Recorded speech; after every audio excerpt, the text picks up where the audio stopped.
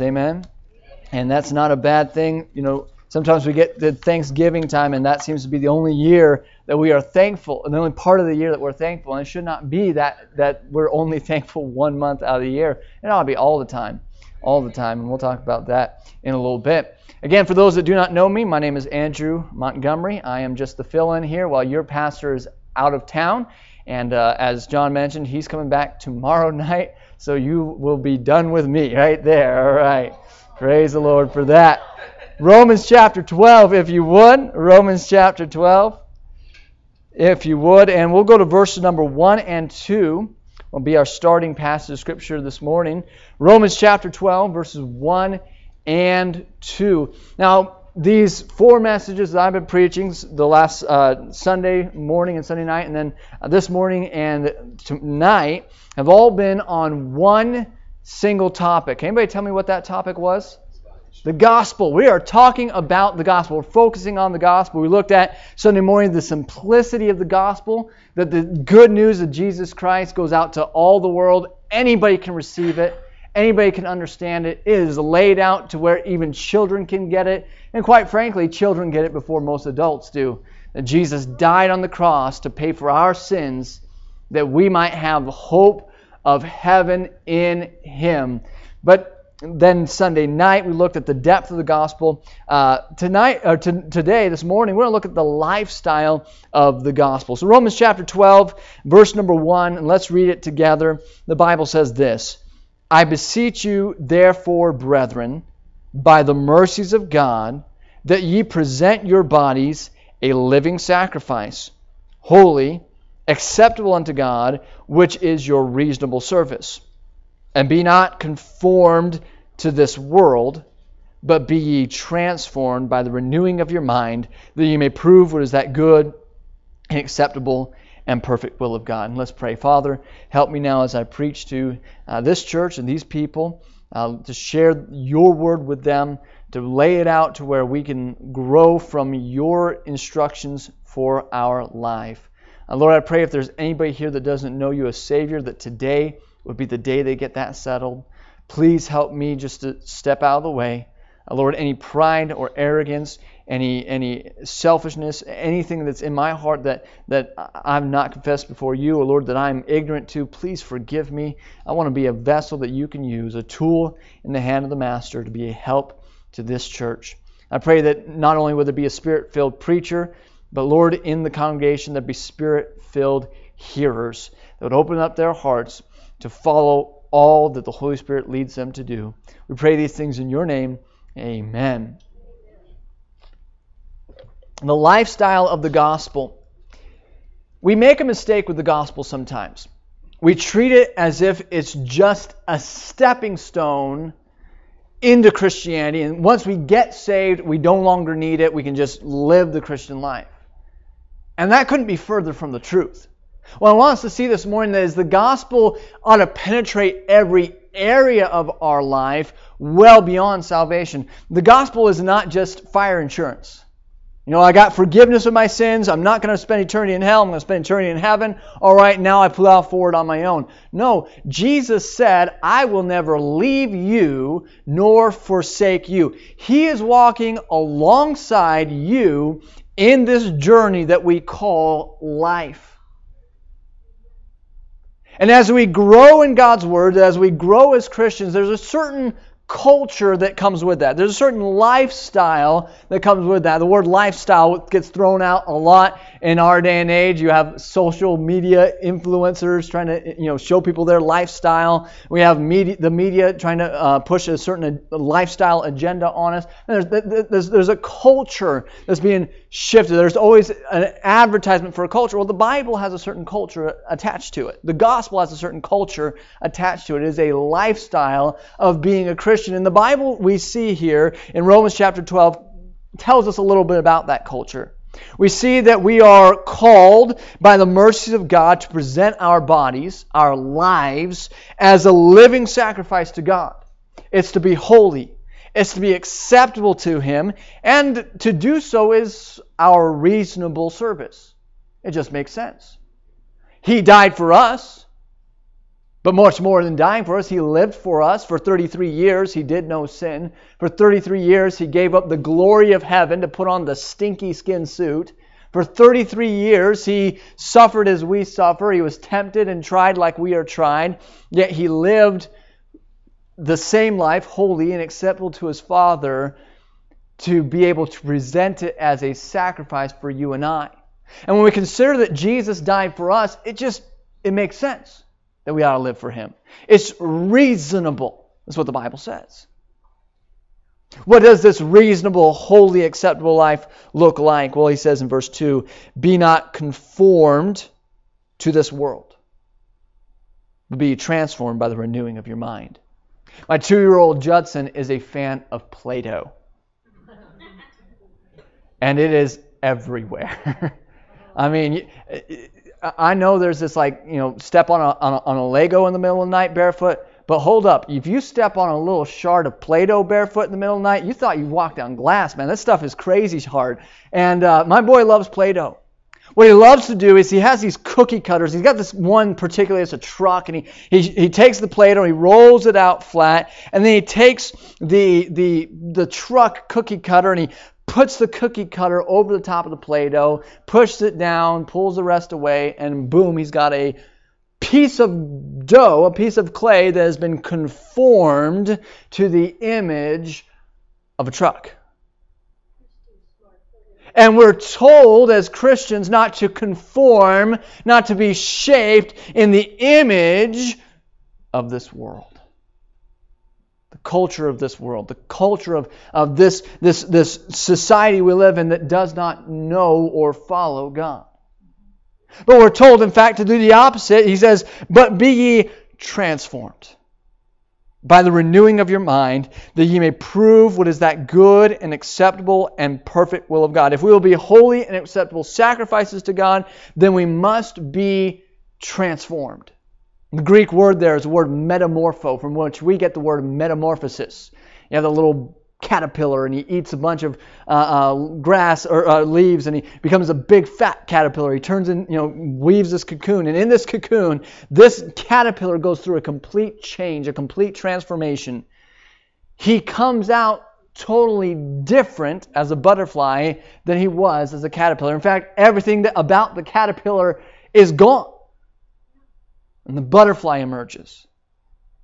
And God's desire for you as Christians is not only to save you and fix you up. We think that the gospel saves us and then God does a quick tune-up and makes us more like Him. He's not interested in a tune-up. God's desire is a complete overhaul. He wants to take your life and transform you, change you into something totally different than what you were when you found Christ. Now, you may look like the same person, same man, same woman, have the same hair or lack thereof, the same face, the same voice, all those things, but there are changes. You no longer think the same. You no longer respond the same. You no longer do the same things, hang around the same people, go to the same places. There ought to be a transformation in you from the time you met Christ and began to follow Him. The lifestyle of the gospel. We are sanctified, the Bible says. We're set aside for a holy and special purpose. And that purpose is to become like Him, to learn from Him, to follow Him. The Bible uses the word disciple. And the lifestyle of the gospel really is a lifestyle of being a disciple. And to understand the idea of being a disciple, we kind of have to understand the culture in Jesus' day when He called His disciples. When Jesus began His earthly ministry, He began to assemble some followers, some students. Now, this may come as a shock to you, but Jesus didn't invent the word disciple. It was a culture of the day. When a Jewish teacher or rabbi would begin to grow in influence and he was ready to pass on what he had learned to the next generation of rabbis, he would call to himself disciples. He would call people to follow him. Usually these were men who had gone through Torah school and had really shown high marks, and there was this air about them that they were very intelligent and that they could be very good rabbis in the future. But the rabbi would call their disciple. The disciple would come and sit at the feet of the rabbi, and for the next several years, the disciple would simply follow the rabbi, hang on his every word, copy what he did. In fact, the disciple's goal was to become as much like his rabbi as he possibly could. Because the desire of the rabbi, the trade-off here, was the rabbi was taking what he had learned, what he had been taught, what he knew about God's Word, and was sharing that wealth of experience with the next generation in the desire that what he knew and what he had taught and what he loved about God would be passed on through the generations long past his lifetime, long past when he is gone. This is exactly what Jesus did. He came to this earth, and as he began his earthly ministry, he called disciples, he called men. Now, he called an interesting band of men, didn't he? He called fishermen. He called just day laborers. He called a zealot, which would have been a revolutionary. He called a publican, which was a guy that worked for the IRS, a tax man. He had this group of followers that began to hang on his every word, to try and copy what he did, to learn how to do ministry like he did ministry. In fact, they learned, and he sent them out even during his ministry to go and preach and teach and work as he worked. And our desire as Christians is to be disciples of our rabbi, to be like him, to learn from him. So what does that look like? I'm going to give you 5 things that if we could try and understand a lifestyle of the gospel, we say this person, he lives a life that represents the gospel. What are 5 things about that person we could identify? Number 1, if we're going to identify somebody who lives a lifestyle focused on the gospel, it's going to be somebody that builds their lives on what Jesus said. Somebody that builds their lives on what Jesus said. As I said, the disciple, a mark of the good disciple, was to hang on every word. The words of the rabbi, our teacher, our master, our Lord, they're given for us today. We can hang on every word because we have it in our hands. We are so blessed here in the United States of America, especially because so many of us have such access to God's Word. But the sad reality, the sad state of Christianity in America is that though so many of us have many copies of the Bible laying about, we have them in the bedroom, we have them on the coffee table, we have them in the living room, we got them in a van, we got them in a backpack. We got them everywhere. So many of us have so many copies of the Bible available to us, but we don't know what it says. We never pick it up. We never open it. We never read it for ourselves. We never dive in and hang on every word. And yet we are called just to do that very thing. How often does time pass without us reading our Bible? How often does time pass without us studying our Bible? Can I ask you a question? How well do you, not your brother, not your sister, not your husband, not your wife, how well do you know the Bible? And I did not say, how well do you know how your pastor explains the Bible? How well do you specifically know God's Word? When Jesus came to this earth, he preached a message. And let's go, if you would, to the book of Matthew in chapter number 7.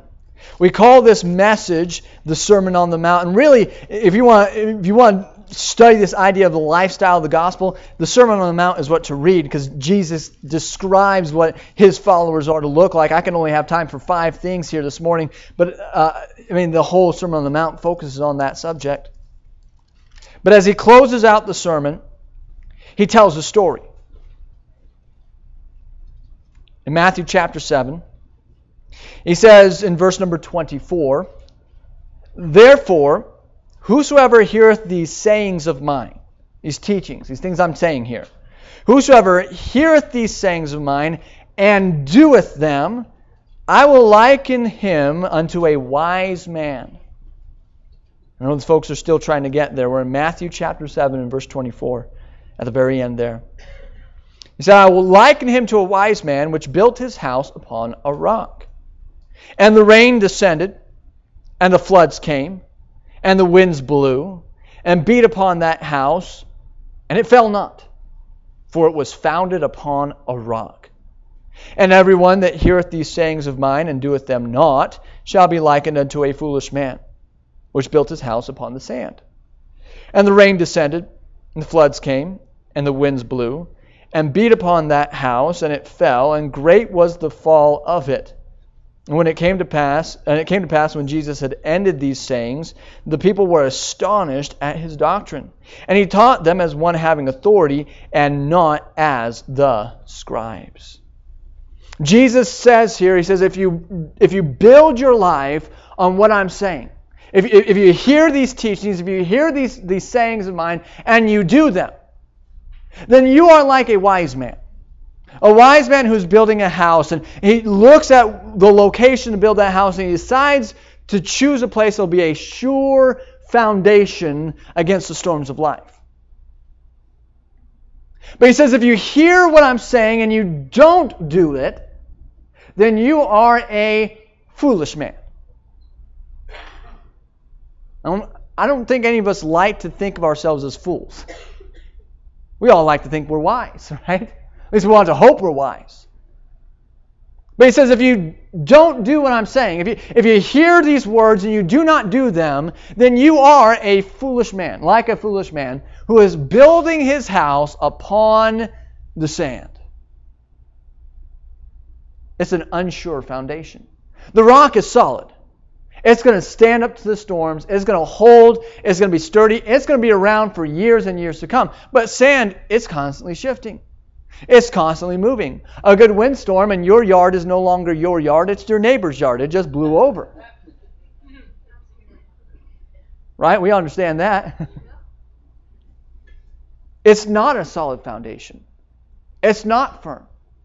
Many years ago, we were in high school, and my stepdad had always been promising to build my brother and I a fort. I mean, like a clubhouse with swings and everything else. Every house we moved to, we lived in Reno, he promised to build a fort. Nothing happened. We moved to Vegas, we put in like a foundation for it, the start for that. He said, all right, we're going to build a fort. Nothing happened. So we moved here to Silver Springs, and we were in high school by then, and he said, all right, we're going to build a fort, and this time we're certainly going to do it because you're going to help. You're going to do the work yourselves. And we built this thing. If you go out to Deer Street in Silver Springs, there is this ugly, massive tower, and it was so wonderful to build. It's like, this thing is 12 feet high. It is awesome. It's just built by, with 2x4 and plywood. It is great. Has this long 20-foot walkway. It looks like this castle. It was great to build.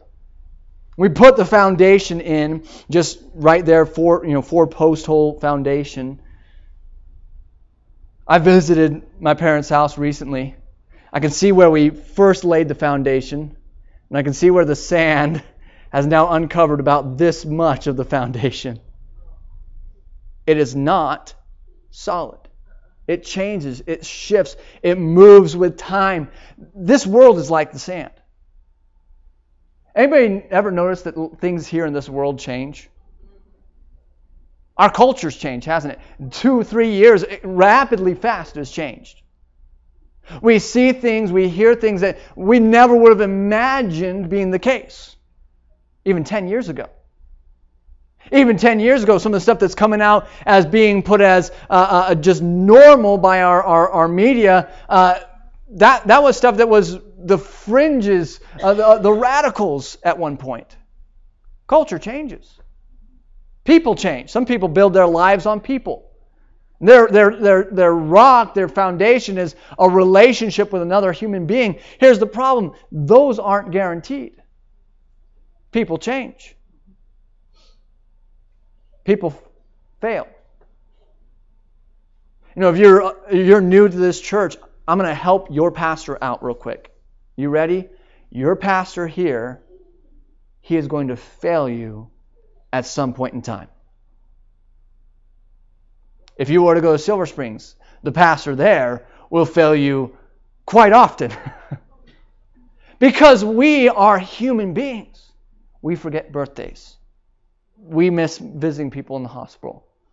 We say we're going to do something and then get caught up with all the busyness of ministry and it doesn't get done. Human beings will fail you. Your husband and wife will fail you. Your children will fail you. Your parents will fail you. They are not a sure foundation. What is a sure foundation upon which we can build our lives? The Word of God, the teachings, the sayings of our Master, the teachings, the sayings of our Rabbi, the one we are following after. If there's any person on earth who's living modeled the gospel, it was the one who the gospel is about. And if we're to be like him, and we'll talk about that even more in a little bit, if we're to be more like him, then we must pay attention to what he said. So the lifestyle of the gospel is a life that is built upon the teachings of the Word of God. And that's all of them. You don't get to pick and choose. You don't get to say, well, I like this one, but I don't like this one. I like the, be honest and love your neighbor as yourself. But to be honest with you, I don't love my neighbor as myself. You can't pick and choose like that. You have to build your life on this foundation. Build your life on the Word of God. What does it look like, this culture, this lifestyle of the gospel? It's number 2, a dependence on the Holy Spirit. A dependence on the Holy Spirit. The Bible tells us in the book of Galatians, it talks about the Old Testament law, and it gives the reason why we have the Old Testament law. All the thou shalt and thou shalt nots. Why do we have them? Well, the Bible tells us they are to be a schoolmaster to bring us to Christ. The purpose was to reveal to us how much we needed Jesus. Because when we hold our lives up to the law, we realize how broken and weak and human we truly are. Even if you just hold your life with some honesty up to the 10 Commandments and grade them on a 10% scale. Passing score is 100%. How do you do? Not well. I think if most of us were truly honest, we'd get a 0. Especially when we hold up to Jesus' teachings. He said, you've heard it said not to commit adultery, but I say unto you, whosoever looketh after a woman to lust after her in his heart has committed adultery already. You've heard it said, thou shalt not kill, but I say unto you, whosoever is angry with his brother without a cause is in danger of the judgment. When we hold our lives up to that standard, then certainly we fall short. That's why we needed salvation. When you came to Christ, you recognized, Lord, I cannot earn justification. I cannot earn heaven on my own. And so I need you to save me. That was the simplicity of the gospel. I'm not good enough. He is all good. And so I'm going to ask His forgiveness that He has offered freely to all men. But it doesn't stop there. Because when Jesus died and rose again and went to heaven, He gave to us who receive Him His Spirit. Jesus said to the disciples in John chapter 14, verses 15 through 17, He said, if you love me, keep my commandments. How do we do that? He says, I will pray the Father, and He shall give you another comforter, that He may abide with you forever, even the Spirit of truth, whom the world cannot receive, because it seeth Him not, neither knoweth Him, but ye know Him. For He dwelleth with you, and shall be in you. These things have I spoken unto you, He says in verses 25 through 27, being yet present with you. But the Comforter, which is the Holy Ghost, whom the Father will send in my name, he shall teach you all things, and bring all things to your remembrance. Whatsoever I have said unto you, peace I leave with you. My peace I give unto you. Not as the world giveth, give I unto you. Let not your heart be troubled, neither let it be afraid. If you've received Christ as your Savior, the Bible teaches us the Holy Spirit of God came at that moment to live with you. In fact, the gospel is a beautiful fulfillment of an Old Testament prophecy that God would pour out His Spirit upon all men. The moment you received Christ, the Holy Spirit came to live with you, abide with you. But He's not looking to be a deadbeat in the back of the room. He's not looking to be a freeloader having rent in your life but not contributing in any way. No, the Holy Spirit, He wants to step in and help you every step. He wants to comfort you. He wants to teach you His Word. He wants to empower you. He wants to give you courage. He wants to give you peace. See, the reality is you cannot follow Jesus. Not on your own. You never could. If you could, you wouldn't have needed Him. But the Holy Spirit comes along, one who is more powerful than you are, one who has overcome this world, one who is strong and mighty. Oh, you can follow Jesus then. Because He begins to do a work inside you. He begins to change you. Take your Bible, go to Galatians if you would. There, we're going from Matthew into the epistles there. Romans, 1st and 2nd Corinthians, and then Galatians here. We're going to Galatians chapter 5. In Galatians chapter 5, we're going to find verse number 16. Galatians chapter 5 and verse number 16. Paul is writing to the churches in Galatia and he says this, "This I say then, walk in the Spirit, and you shall not fulfill the lust of the flesh." It's kind of like a either or. You either walk in the Spirit or you fulfill the lust of the flesh.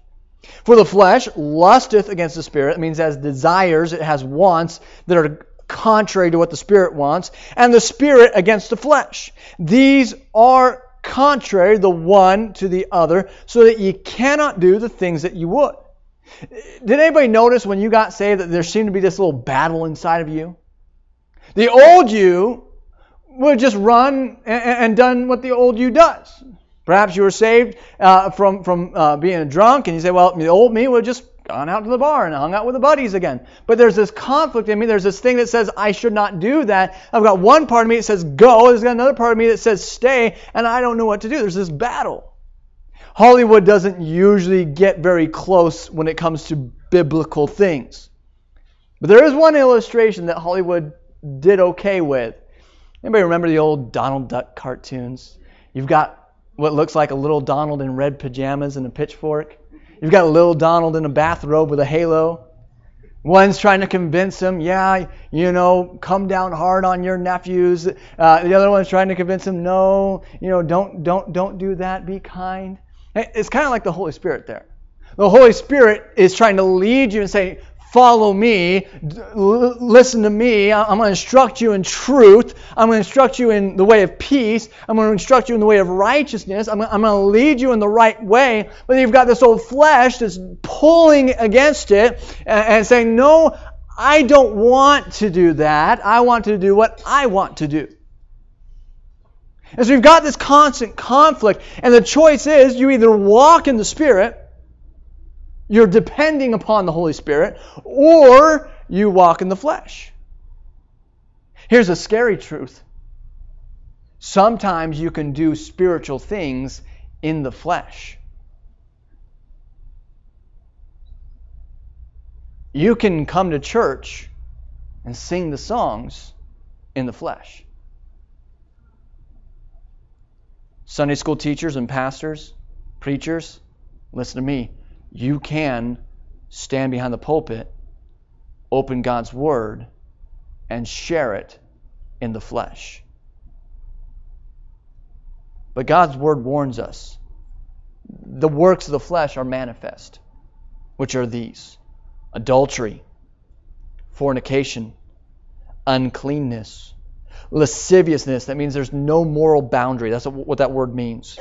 Idolatry, witchcraft, hatred, variance, that's fighting, emulations, that's jealousy, wrath, strife, seditions, that's divisions within the body, heresies, envyings, murders, drunkenness, revelings, and such like, of the which I tell you before, as I have told you in time past, that they which do such things shall not inherit the kingdom of God. The reality is, if you walk in the flesh will lead you to do those things. And every one of us that have been saved, we're saved from those things. And we know we don't want to go back to them. But what is the result of walking in the Spirit? Notice verse 22, but the fruit of the Spirit is. Now before we read that, let's pause and consider the wording here. God did not put any accidental words in the Bible. You starting to get that idea? God didn't put an oops word in the Bible. We have the works of the flesh. But then we have the fruit of the Spirit. Why do you think he didn't just say works of the Spirit? I mean, that'd be the comparison, the works of the flesh, the works of the Spirit.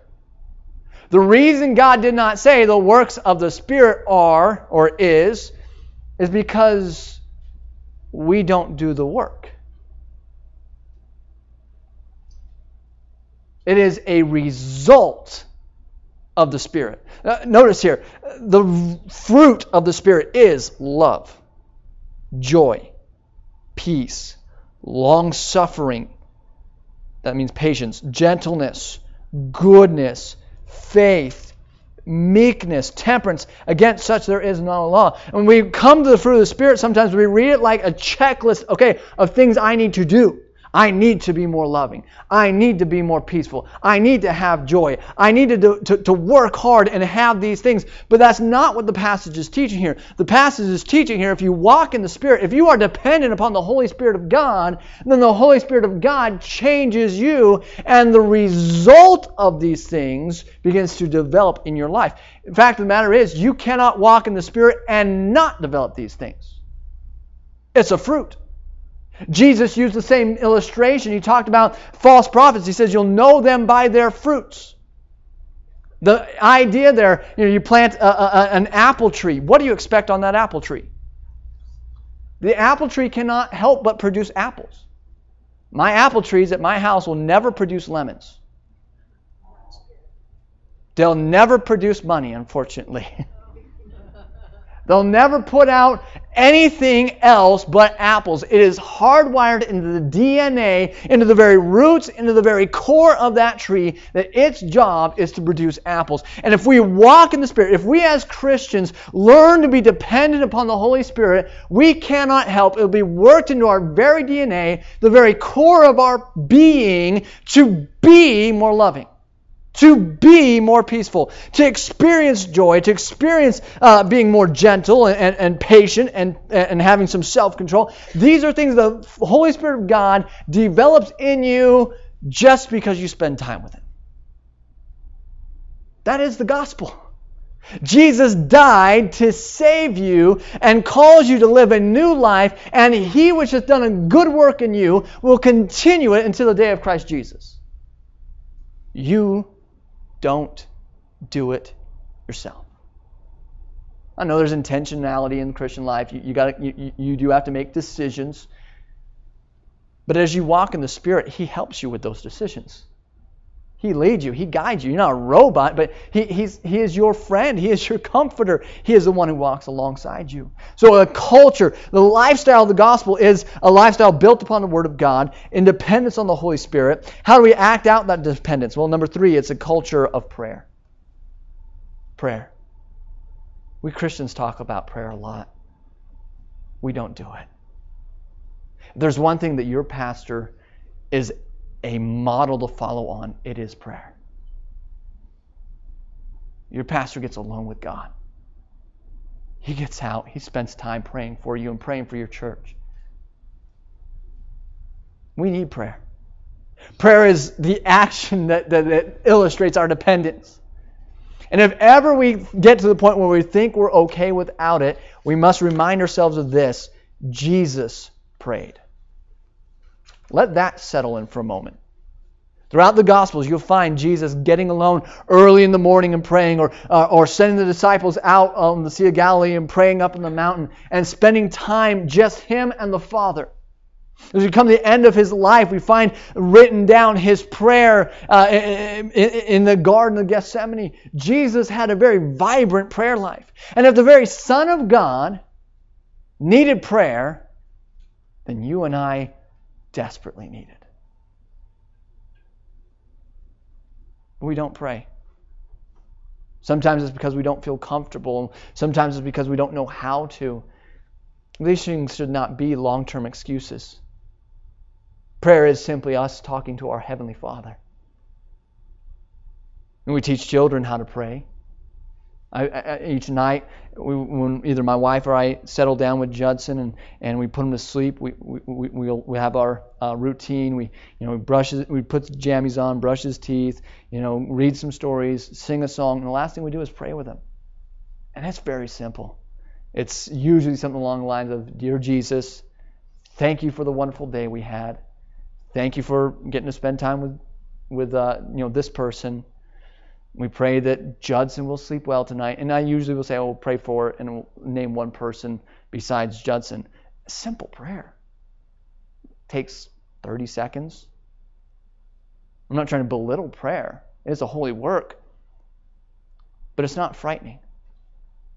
It's our line of communication with God.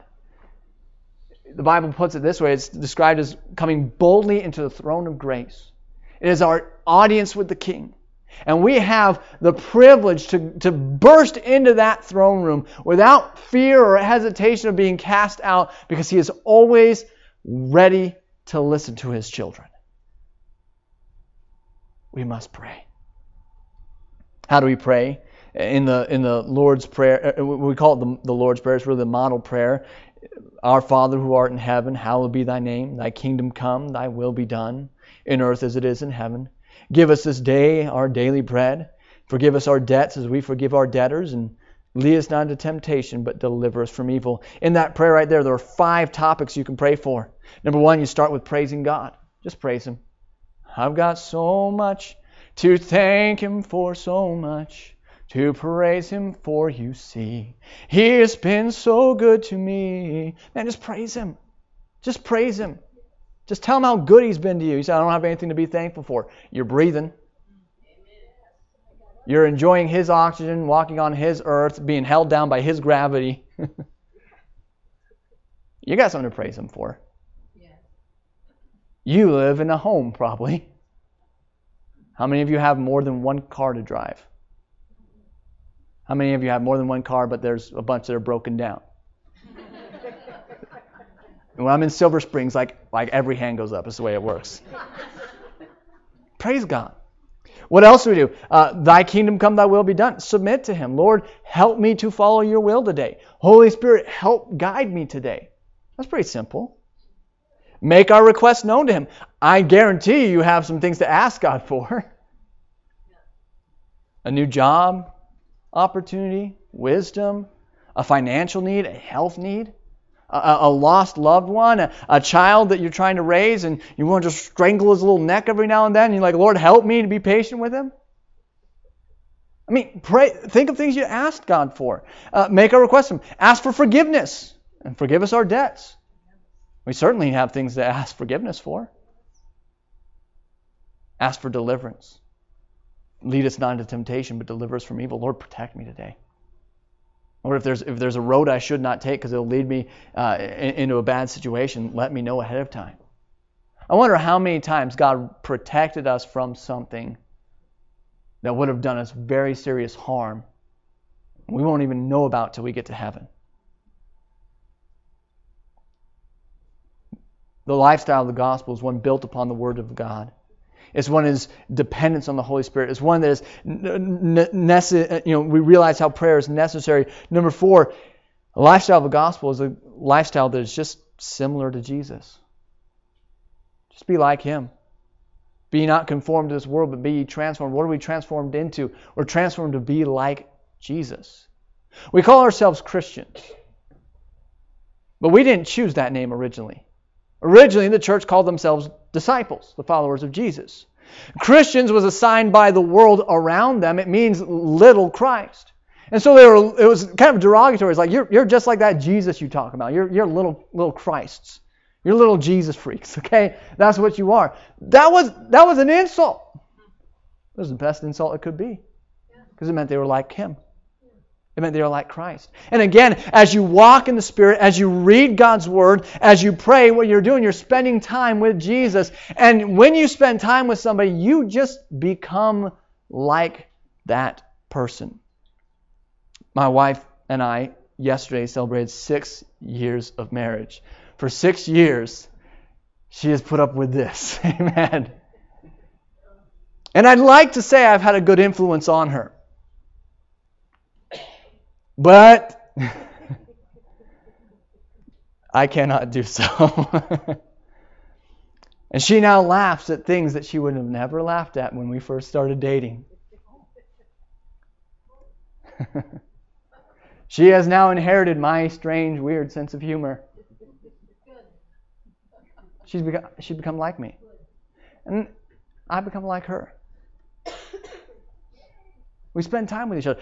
My little boy, he becomes like me and my wife. And the hard thing about parenting is sometimes you see negative aspects of you in your children because they're like you. Why? They spend time with you. You cannot spend time with somebody and not become like that person. It just rubs off on you.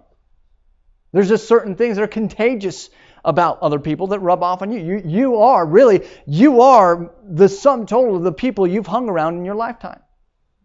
Plus your own personality.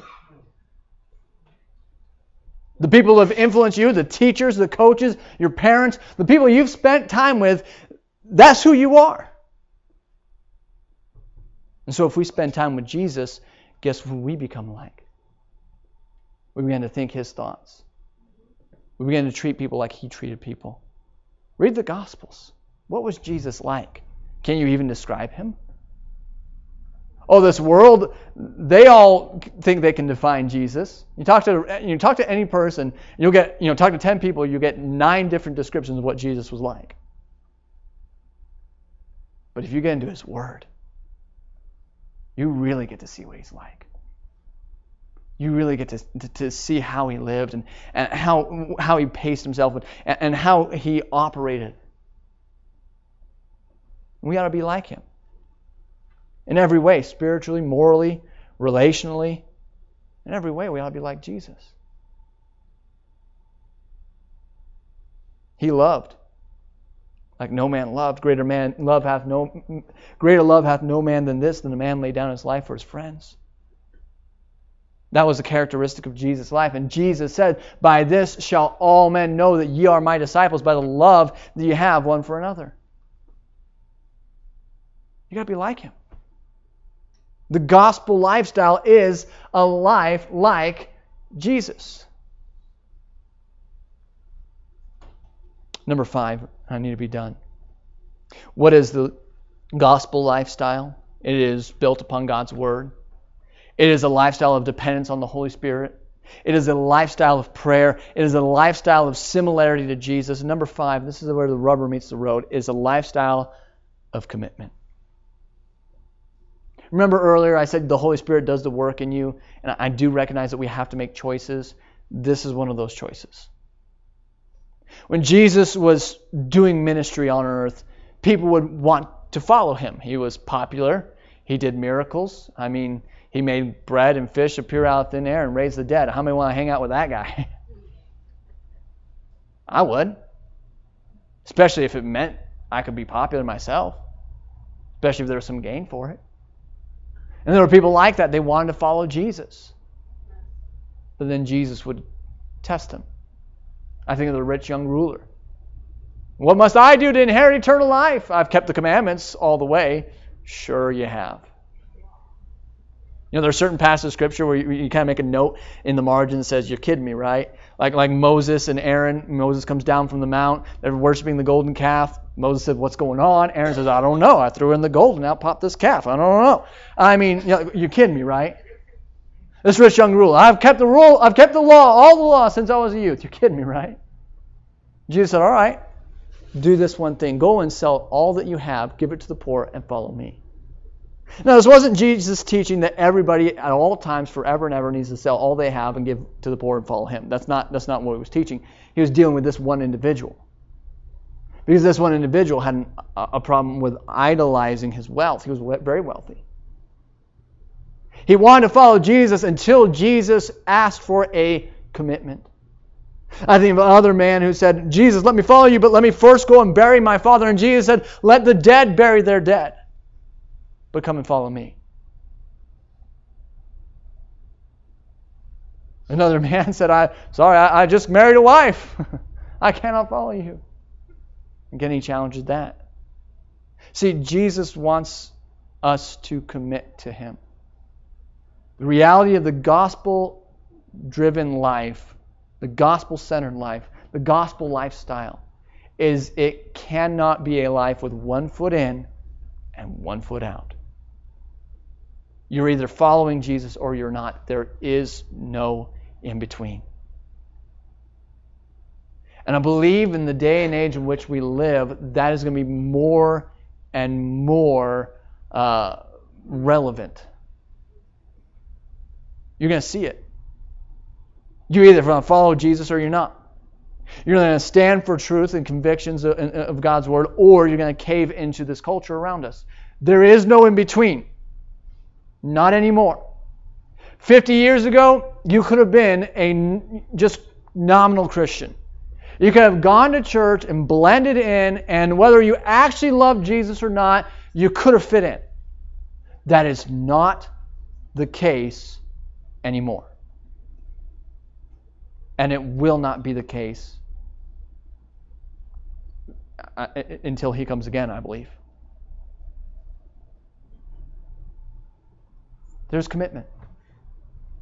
There's commitment. Jesus told his disciples, you shall be hated of all men for my name's sake, but he that endureth to the end shall be saved. Are you willing to be hated? I believe it may well come the time that we will have to suffer persecution. You have to make this commitment. I'll speak to the teenagers for a moment. Your generation is moving further and further away from God. And it's not anything against you. I'm a millennial speaking here, okay? The same thing they said, I'm saying about you, they said about me, all right? We made that shift. We were the ones that went out of church. We were the largest unchurched generation. Now it's the Gen Z. We were called the gayest generation. 10%, approximately, millennials identified as LGBTQ. The latest poll, Gallup poll, identifies 21% of Gen Z as holding that identification. And that's just one area. It's a loud area in our culture, but that's just one area. If you're going to live for Jesus, especially in your generation, young people, in your generation, if you're going to live for Jesus, it is going to take commitment. You're going to go to a public school, if you go to public school, and they're going to call you the Jesus freak. They're going to call you Bible nerd. They're going to make fun of you. They're going to try to tell jokes to make you blush, to see what they can to get you off the rails. They're going to do everything they can to make you feel as if you are less than they are because you have a certain standard of holiness that you want to follow Jesus. Can I help you? It's worth it. Because He's worth it. You older generation, you're going to have to make a stand too. It's not just the youth that are leaving. It's the older generation that's saying, I'm tired. I'm done. I've fought my battle. I've had enough. It's going to take commitment. You have to be willing. The very first passage we read this morning, be not conformed to this world, be transformed by the renewing of your mind. Verse number 1 told us that we are to present our bodies a living sacrifice. I'll close with this passage of Scripture. Jesus said, think not that I am come to send peace on earth. I am not come to send peace, but a sword. For I am come to set a man at variance against his father, and the daughter against her mother, and the daughter-in-law against her mother-in-law, and a man's foes shall be they of his own household. He that loveth father or mother more than me is not worthy of me.